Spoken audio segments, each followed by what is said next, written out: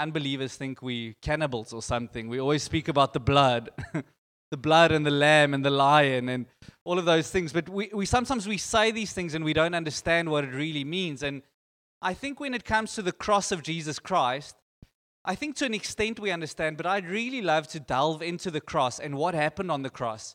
Because I'll say this later, but actually, in the Gospels, about a third of the Gospels is devoted to the lead-up of Jesus dying on the cross. And the book of John, which is an amazing book, it's an amazing account of the Gospels, about half of the book of John is devoted to the week before Jesus' crucifixion. And so there's this emphasis on the blood of Jesus, yes, but also on the cross of Jesus. And everywhere you read throughout the New Testament, there will be references to this cross. And I fear that sometimes when we speak about the cross, when we speak about other things as well, all we do is we speak Christianese. You know what that means? Christianese is just lekker things to say because you sound more spiritual. When you pray, Jesus, thank you for the cross. And you sound a lot more spiritual, but we don't know what it actually means. What actually happened on the cross? What took place on the cross?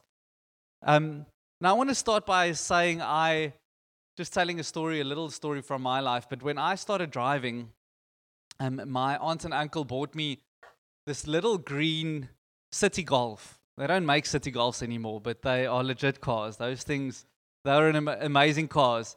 And I had this little green City Golf that was a second-hand old one that they had that they said I may use. But this thing was actually quite broken. I didn't choose it. It was given to me. It wasn't my choice to have this City Golf. So I remember if I would turn a corner with this car, it would just start hooting sometimes. Not always. It would just start hooting. So you turning, and also sometimes when I would push on the brake, it would just start hooting. So you can imagine how awkward that is if you stop behind someone at a stop street and this thing is just going, and the people are like, what the heck are you doing? Or you turn a corner and there's people next to the road and it hoots at them. And I just had the most awkward moments with this car, but I did not choose that car. So that car it can't really tell you anything about me. It was the only thing it told you that I was desperate. I just wanted a car. That's all it told you about me. And I had many fun times with that car and naughty times as well, that I was saved. So sort of naughty times, right? Cut the quad naughty, like the not too bad naughty. But if you were to look at my car now, Carla and I both sold our cars when we got married. I had this little Ford Figo because my City Golf, I'm not sure why I'm telling you the story, but I wrote it off without being in it. I didn't pull up the handbrake high enough. And it went down a hill over a busy road and it hit a tree and it was written off. That's how I lost my second City Golf, which I got after this one. It was given to me from family for my 18th birthday. And then I got this little Ford Figo that my family bought for me, and my wife had this Polo. And we drove those things as long as we could. Eventually, we sold one, kept the money, sold the other, kept the money. And then we found out that we were pregnant with twin girls. And let me tell you, it's a logistical nightmare. So what I did is I first bought the pram before I bought the car. We knew we needed a new car because we couldn't fit everything into this little car. It's two babies. Listen, if you think you pack a lot for holidays now, you can go away for an evening with babies and it feels like you're packing for a month. It is a lot of things that you need to pack. So we knew we needed boot space, and we first bought the pram. I measured the pram, and then we went car hunting so that I could make sure the pram actually fits into the car, because it's a twin pram and those things are humongous. It's like a boat that you drive around. It really is humongous. So the City Golf I didn't choose. The X-Trail that we drive at the moment, I did choose, and I chose it for a specific reason. And if you were to look at our new car, actually without meeting me, that car would actually tell you a lot about me.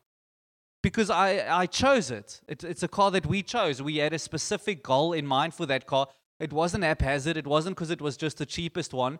It was a specific car with a specific purpose in mind. We chose it. And actually, because we chose it, when you choose something, it tells something about you. You know, if a girl chooses you, that tells you nothing about you. But when you choose the girl, it's a joke. It's really a joke. It's sort of true. If you look at my wife, you'll be able to know a lot about me because I chose my wife. It wasn't an arranged marriage. I chose. And because I chose, the things that you choose tell you a lot about you and who you are, if there was a specific reason for you choosing it. Now, with the cross of Jesus Christ, Jesus chose the cross. It wasn't haphazard. It wasn't by per toeval. It wasn't just random. Jesus chose the cross. So if we zoom into the cross, if we look at the cross and what it actually was historically, and not only historically but also theologically, it tells us something about our Savior. And I want to look at the cross in detail tonight. Look at the thing that Jesus chose. You know, when Jesus came to earth, He did not come to be a good person. That's not why He came. He didn't come to be a prophet. He didn't come to have masses of people following Him, because at the end of His life, He only had 120 devoted followers. He didn't come for any of those things. You know what He came for? He came for the cross. He came to die on a cross for our sins.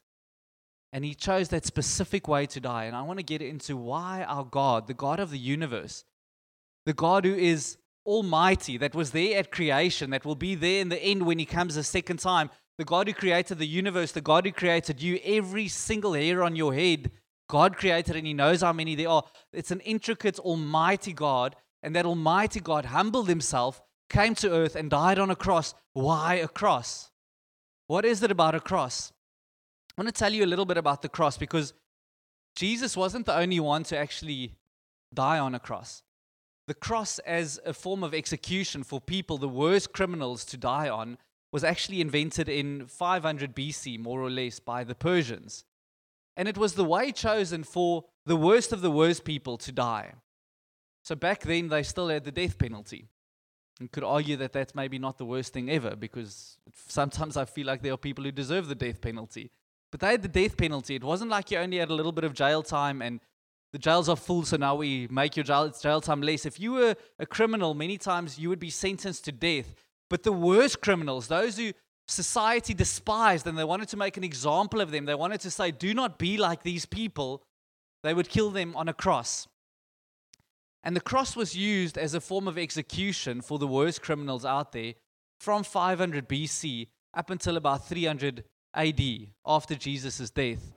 And it was banned by a guy called Constantine, who was the emperor, and it looks like he got saved. By most accounts, it looks like he actually got saved. And then he banned it. He said no one is allowed to die on a cross. But it still happens. Hitler, he and his cohorts crucified Jews. It actually happens. Today, still in persecuted countries in the world, they would take Christians and they would still hang them on a cross for them to die. The cross, those time, and in the day of Jesus, weighed about 45 kilograms. And that's okay. That's heavy-ish. If you've ever picked up a 50-kilogram cement bag, for some like Nico, that's easy. For me, that's quite heavy. It's quite a heavy load, but it was 45 kilograms of wood that was there for people to die on. And wood in those days, it was quite expensive. The working of wood, it wasn't a cheap thing. You didn't have super wood or plywood or anything like that. It was legit big pieces of wood. So it was quite expensive. So if you were to die on the cross, you would not be the first person probably to die on that cross. The crosses were recycled. Someone would die on that cross. Their blood would be on that cross. That their sweat, their tears, their feces, their wee, everything would be on that cross. We'll get to the detail of it, but everything would be on that cross, and they would take it down. They wouldn't clean it, and they would use it again and again for people to die on. It was an horrific way to die. Horrific way to die. When you were put on a cross, your hands, it was actually, many say it wasn't through here that you were crucified, but it was through here so that it would not slip. But nails would be put through here. In later days when they crucified, they would put swords and long knives and even these bayonets, which is the front part of a gun, that those knives on the front part of the gun, they would take those off and they would crucify people with that. They would put it through here and put it through your feet, and you would not die by the pain of that. You would die by asphyxiation.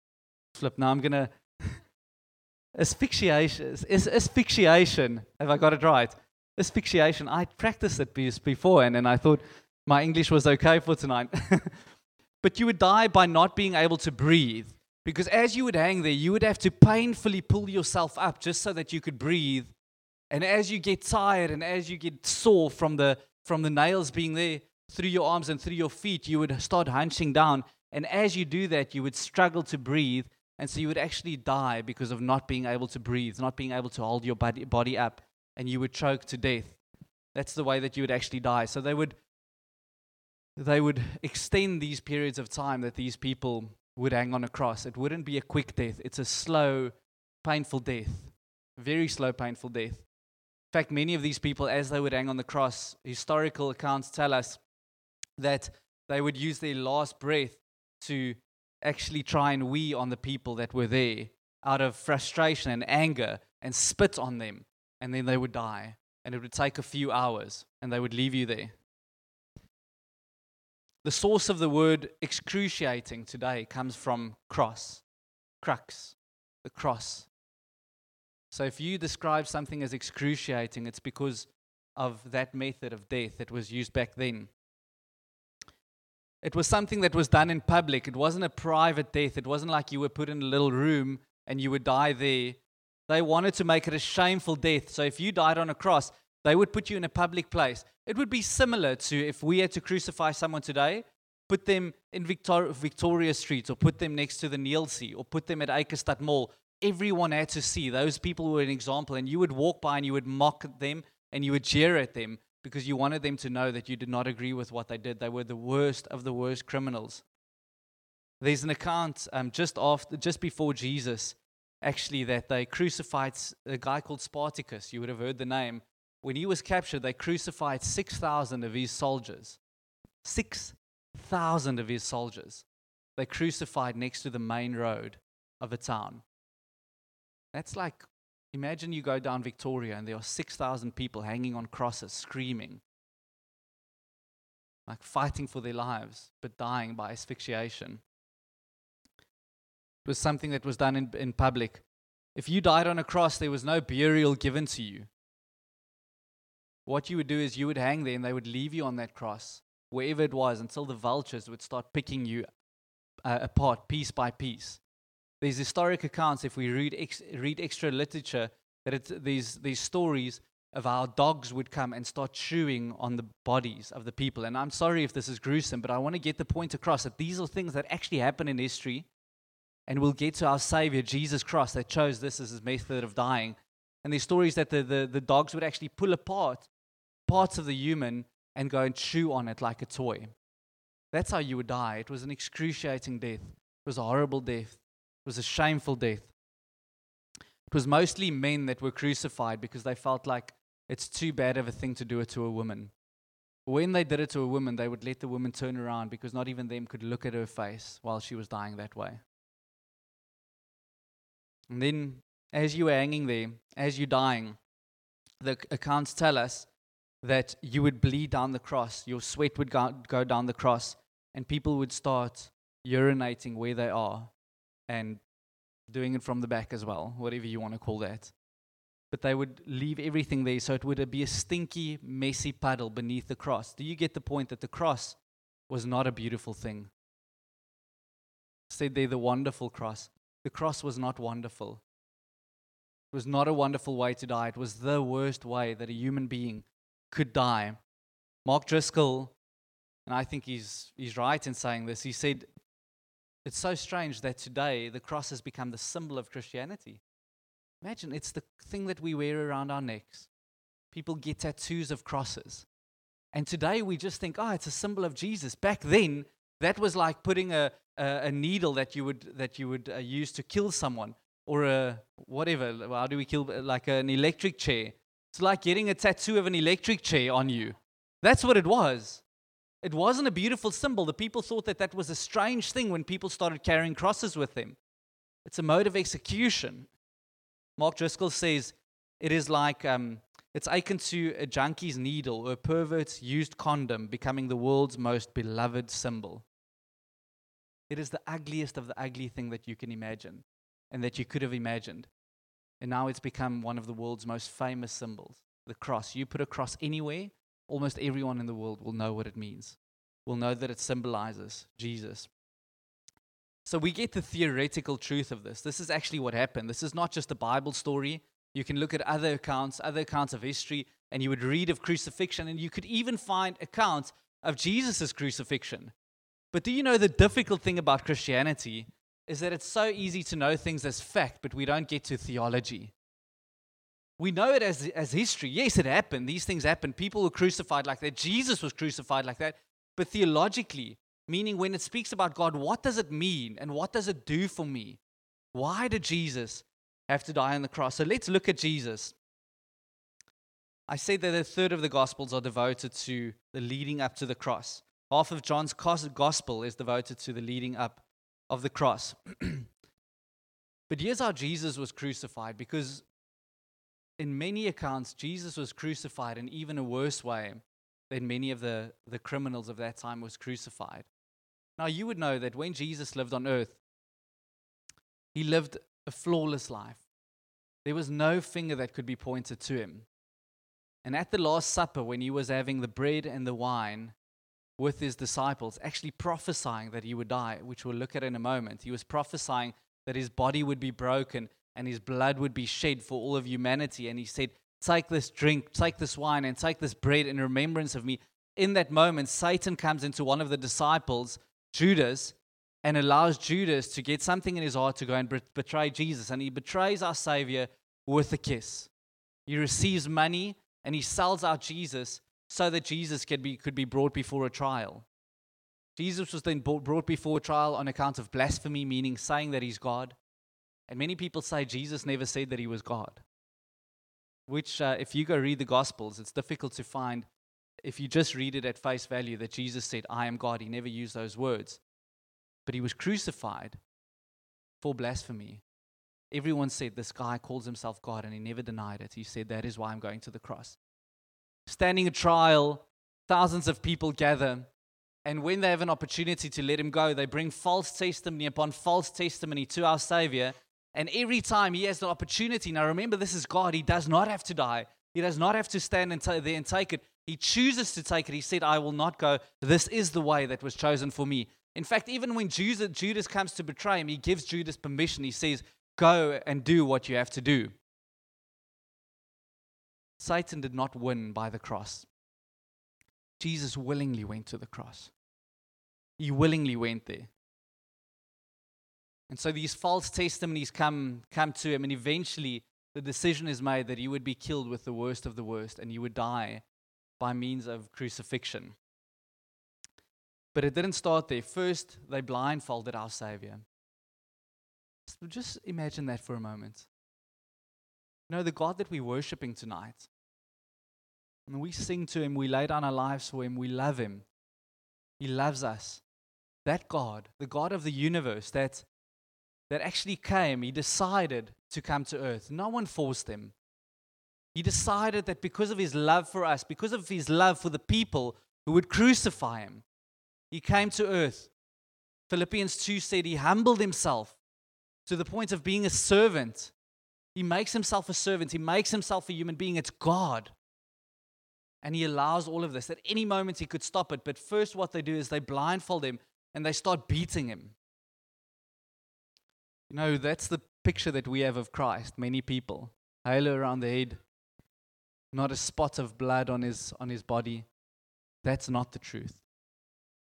They beat him. They started beating him up till the blood started flowing from his body.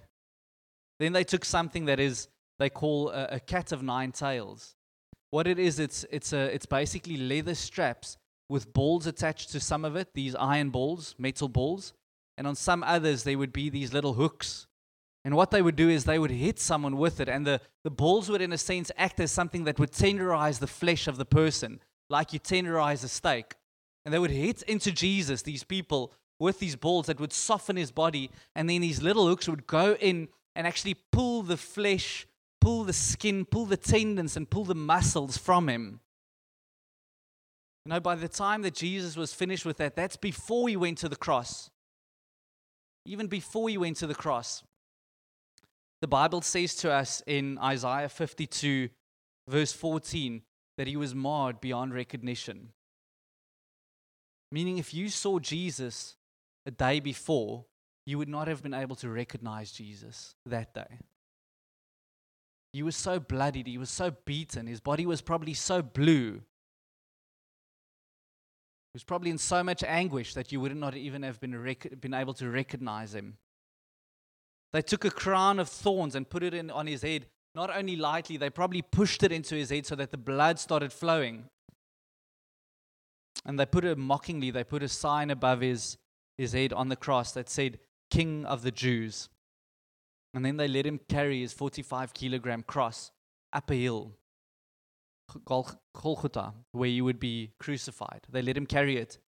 Jesus was so weak that he could not carry a 45-kilogram cross up a hill. And I'm telling you, Jesus was fit. He was strong. He really was. You think I'm joking? I'm not joking.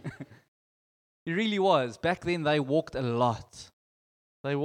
You walk from your computer to the loo. That's how far you walk. They walked many kilometers. And for most of his life, probably from the time that he was 13 to 16, he was a carpenter that worked with his hands. He was strong. He didn't look like that, people. This is like the image of Jesus that he did not look like. He had dark skin. All you whiteys better know, Jesus was not white. He wasn't white. He was a Jew. He had a darker complexion. He wasn't this beautiful picture that we see. So the Bible says you wouldn't have been able to recognize him from a crowd. He was a normal person. And he was fit and he was strong. He worked with wood his entire life. How ironic that the thing that he worked with would be the thing that he would be crucified on. He was so broken down even before going to the cross that he could not carry his cross. And so Simon, a guy called Simon, had to carry him up.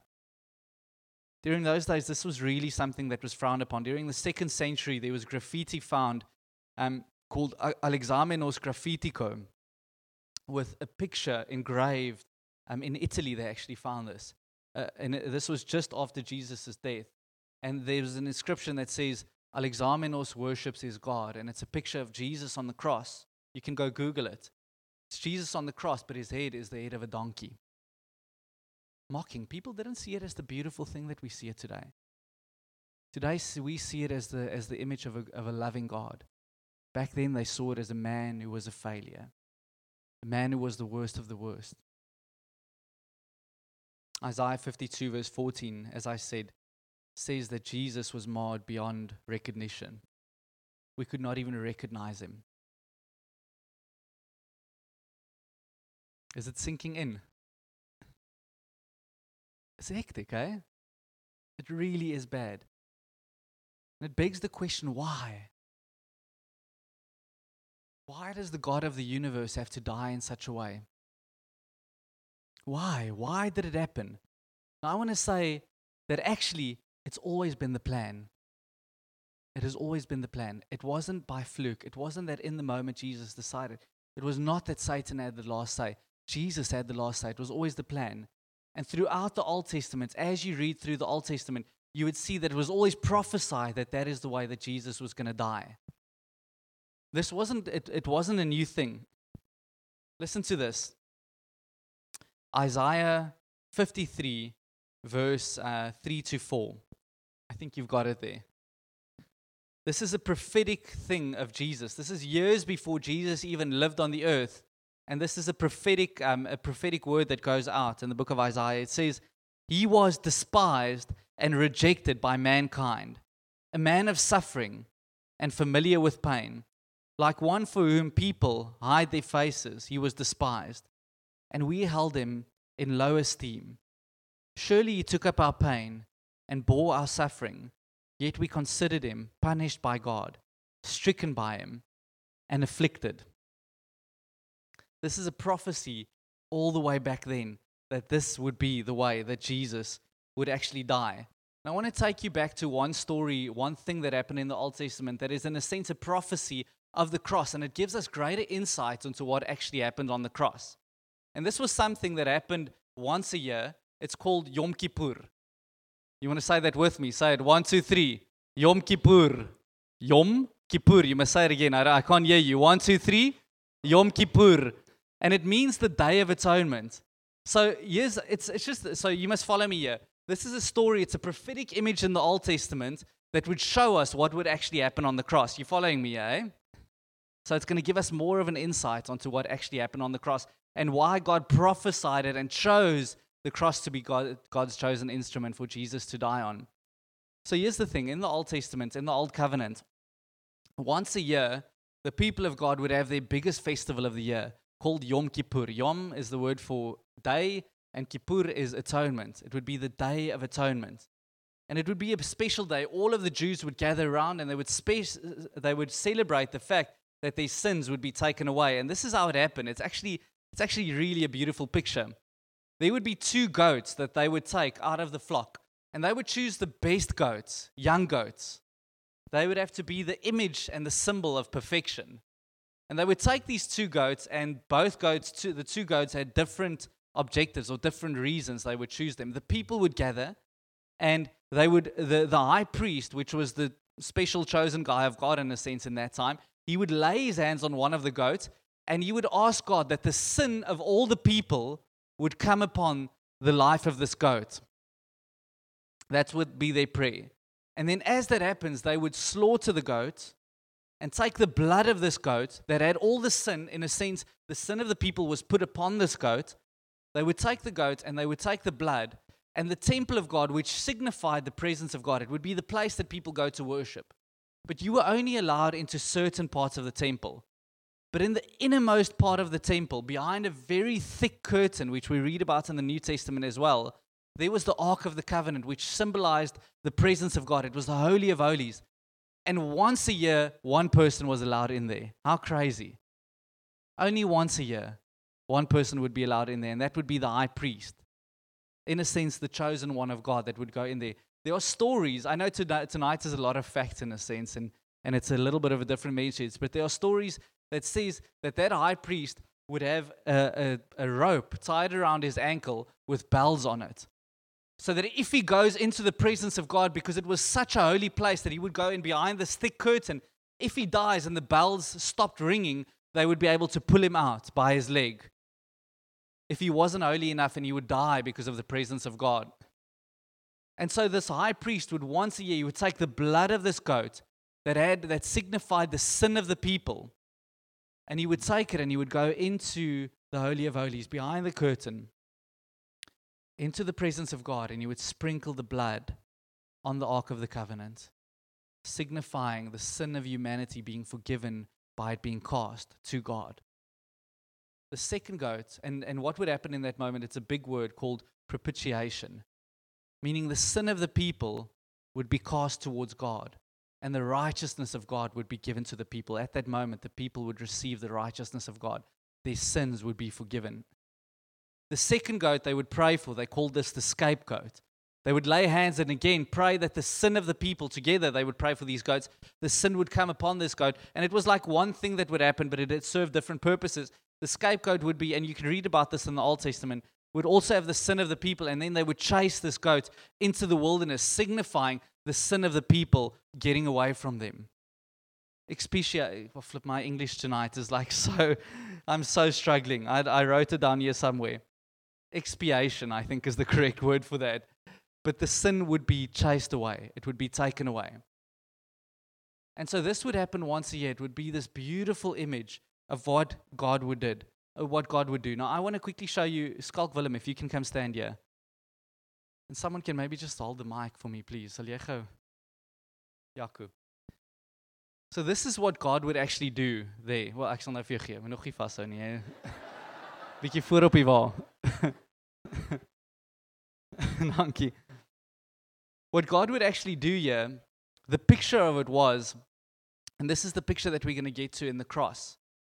The picture of propitiation would be that God would say, I have righteousness. Because God is perfect, right? He's holy. He hasn't done anything wrong. Okay, you can have come. God would say, I'm going to take off my righteousness.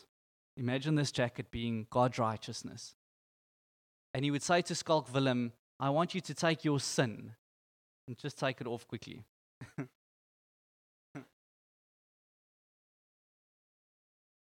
Nee, gee vir my. And God would say, by the sprinkling of blood, he would say, I am taking your sin upon me. And God would say, I take your sin upon me, and I give you my righteousness. Just quickly put it on, but give it back afterwards.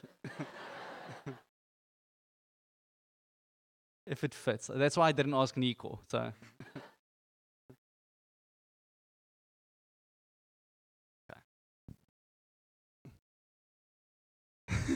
Does it look good? God would say, I give you my righteousness. So why did Jesus die on the cross? There's this word in the Bible that says that when Jesus died on the cross, he did it for us. It's the word, the Greek people would correct me here, but it's hooper is the word. It means I do something on behalf of you. So when Jesus died on the cross, he didn't just die so that prophecy could be fulfilled. He didn't just die so that you could look like the goats of the Old Testament. He died for us. He died for us. And what he did in that moment, as Jesus died on the cross, and today that still applies to us, is he says, I took the sin of the world upon myself. I took all your sin, everything that you've ever done, I take it, and he placed it upon himself on that cross. He took it for himself. And then he died. He took everything that you've ever done, everything that humanity has ever done. He took it upon himself, and he died for those things. And not only that, because that would be a good story to tell, but he doesn't only do that. Jesus says, I lived a perfect life. I haven't done anything wrong. I am God. I take my righteousness, my right standing before the Father, and I now, because of the exchange of the cross, Martin Luther called it the great exchange. We don't deserve it. He says, I'm giving my righteousness to you to put on. So when Jesus sees you, or when God sees you, when the Father looks at you, he always looks at you in light of what happened on the cross. Never again does he only look at James and only look at Brigitte. He looks at you in light of what Jesus did for you on the cross. He looks at you as your sin being taken away, crucified on that cross, and Jesus' righteousness, perfect life, placed on you, and that gives you standing before the Father. Thank you, Skulk.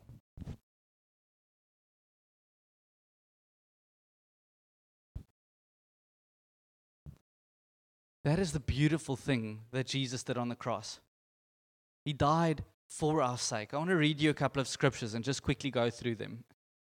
Then we're almost going to just land towards just what God wants to say in this.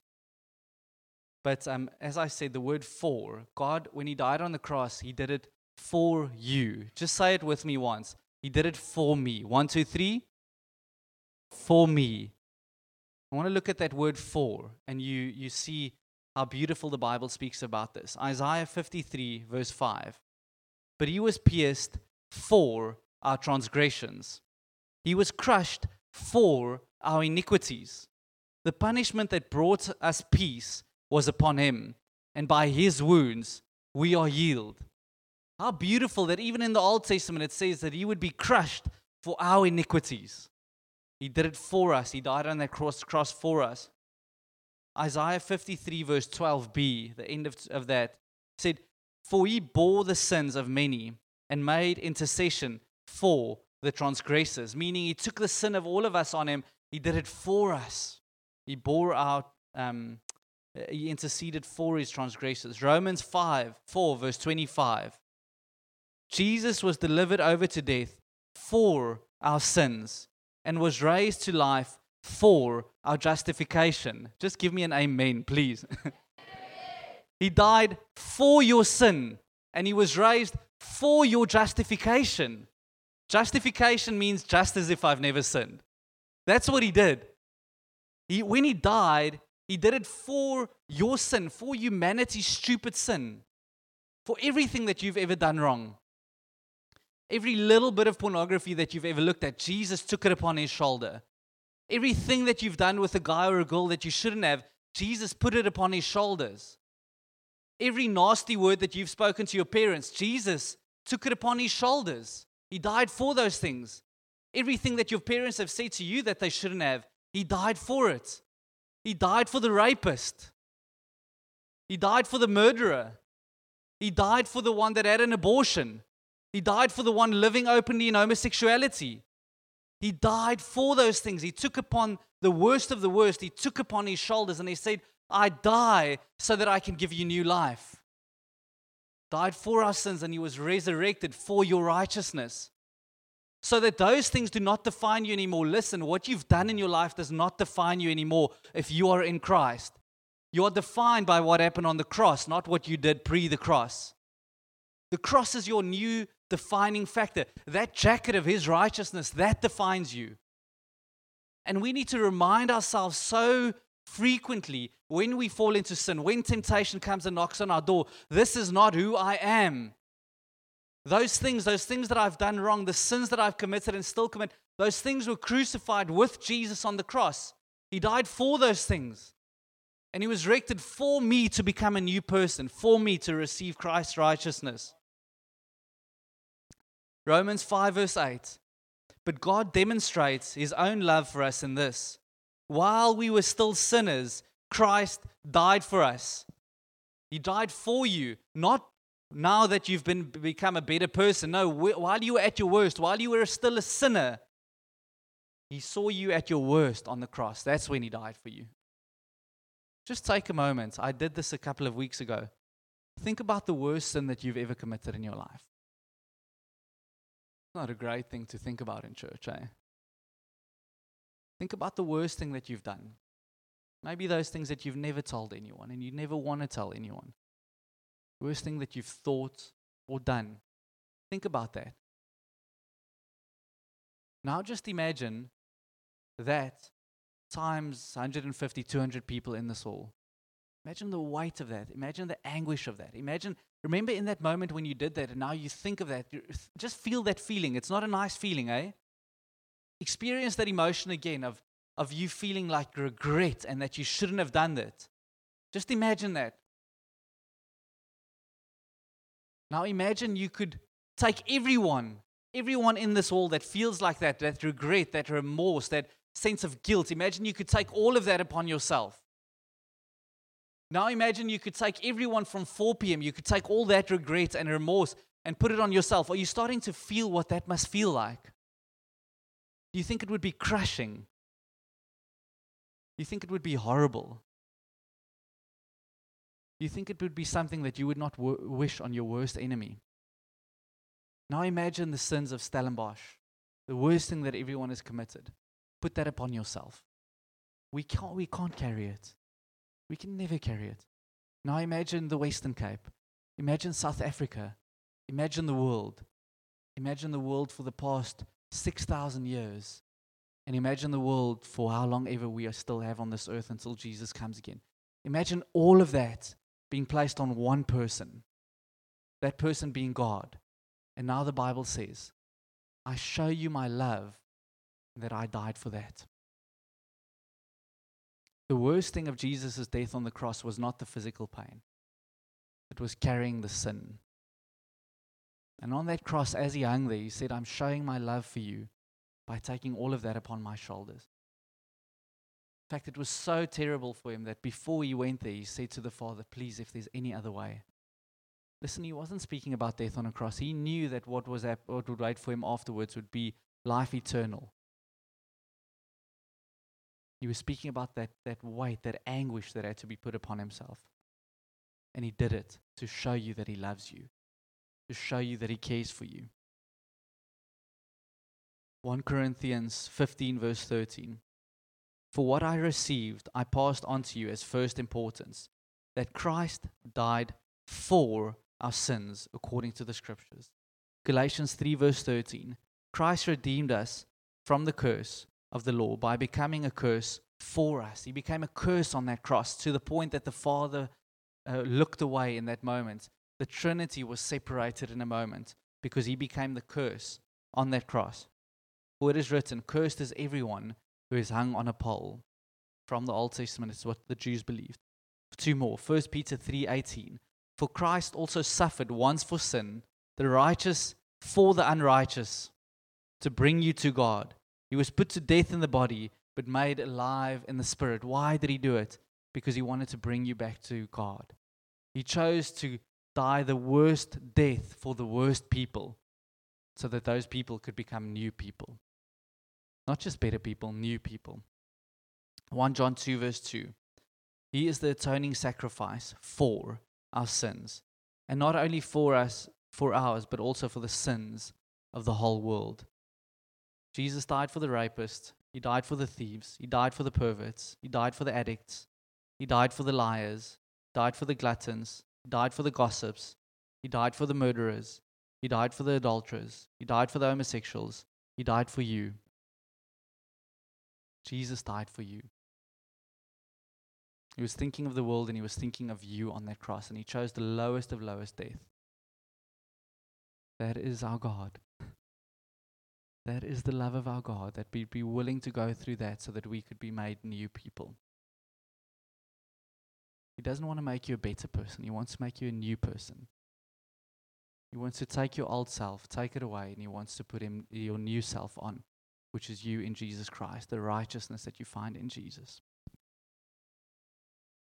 And in fact, Hebrews 12 verse 2, I'm ending with this scripture. It teaches us to fix our eyes on Jesus, the pioneer and perfecter of our faith, who for the joy set before him endured the cross. He did it because he knew the end product. And there was joy at the end. What he went through was not nice, but he knew that as he would go through it, it would produce sons and daughters of God. It would make people righteousness. Scorning its shame, and he sat down at the right hand of the throne of God. Jesus is not on the cross anymore. Hallelujah. He is risen. He is risen. But the cross still applies to you today. Can we stand as we end?